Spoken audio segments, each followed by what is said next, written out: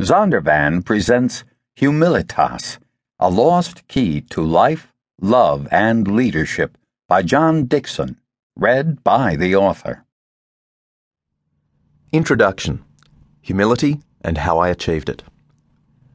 There is an obvious conundrum facing the writer and readers of a book on humility. Does the author think he has attained this difficult virtue? If so, he almost certainly hasn't.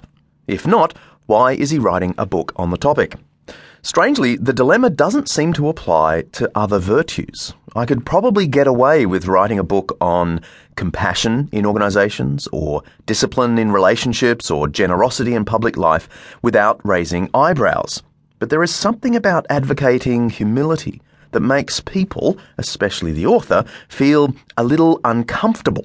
Obviously not uncomfortable enough for me not to write the book and for you not to pick it up, but you know what I mean.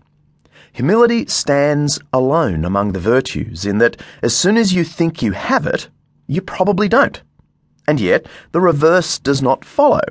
Not thinking yourself humble is no indication that you are. You might be right. Both the arrogant and the humble are unlikely to think of themselves as humble. So how could you ever know if you have attained the virtue? This is not the only paradox we will meet in our discussion. Let me tell you how I see myself as the author of a book on humility. I am a dominance-leaning, achievement-focused, driven personality who has accidentally fallen in love with an intriguing ancient virtue. I say this not as a cute way to introduce a book on the topic. It is the reality. From the start of my love-hate relationship with humility, friends and close colleagues frequently noted a certain irony that Dickson had become interested in the theme. I will never forget the comment of my best friend of 35 years when I told him I was involved in a research project at Macquarie University's Ancient History Department on the origins of humility in Western ethical thought.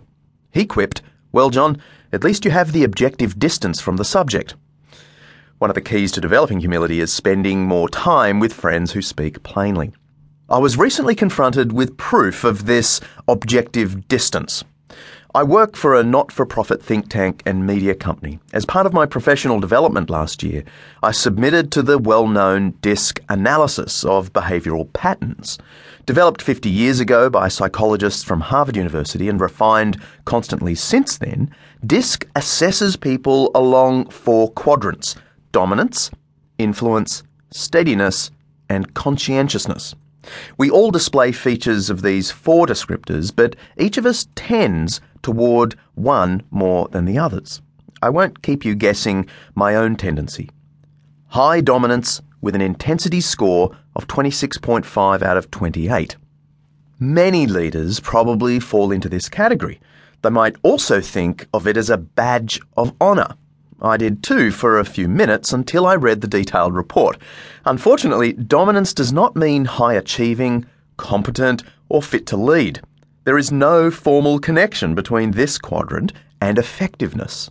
It just means that whatever their capabilities and principles, dominance individuals like to assert viewpoints and control situations. I suspect many serial killers would score high in dominance. To quote the report, or as much of it as my wife will allow me to publish, "John, you are high in the dominance dimension. As a result, you are likely to be focused on shaping your environment by overcoming opposition to achieve results. As someone with a result-oriented pattern, you tend to be a quick thinker who displays self-confidence." Okay, there's no problem so far, right? It goes on. "You are usually determined and persistent. You may frequently display a dominant personality that increases the odds that you will be viewed as forceful and direct." And now comes the slug. "Your tendency to be fiercely independent may frequently give you an air of self-importance. Adding to this perception is that you may often become impatient or haughty. Rather than overstep your boundaries or exceed your authority, it might be beneficial for you to verbalize your reasoning. Explaining your rationale may frequently prevent conflicts from arising. An additional way to boost your efficiency would be to increase your patience and improve your sense of humility." Well, for several years now, I've been trying to improve my sense of humility.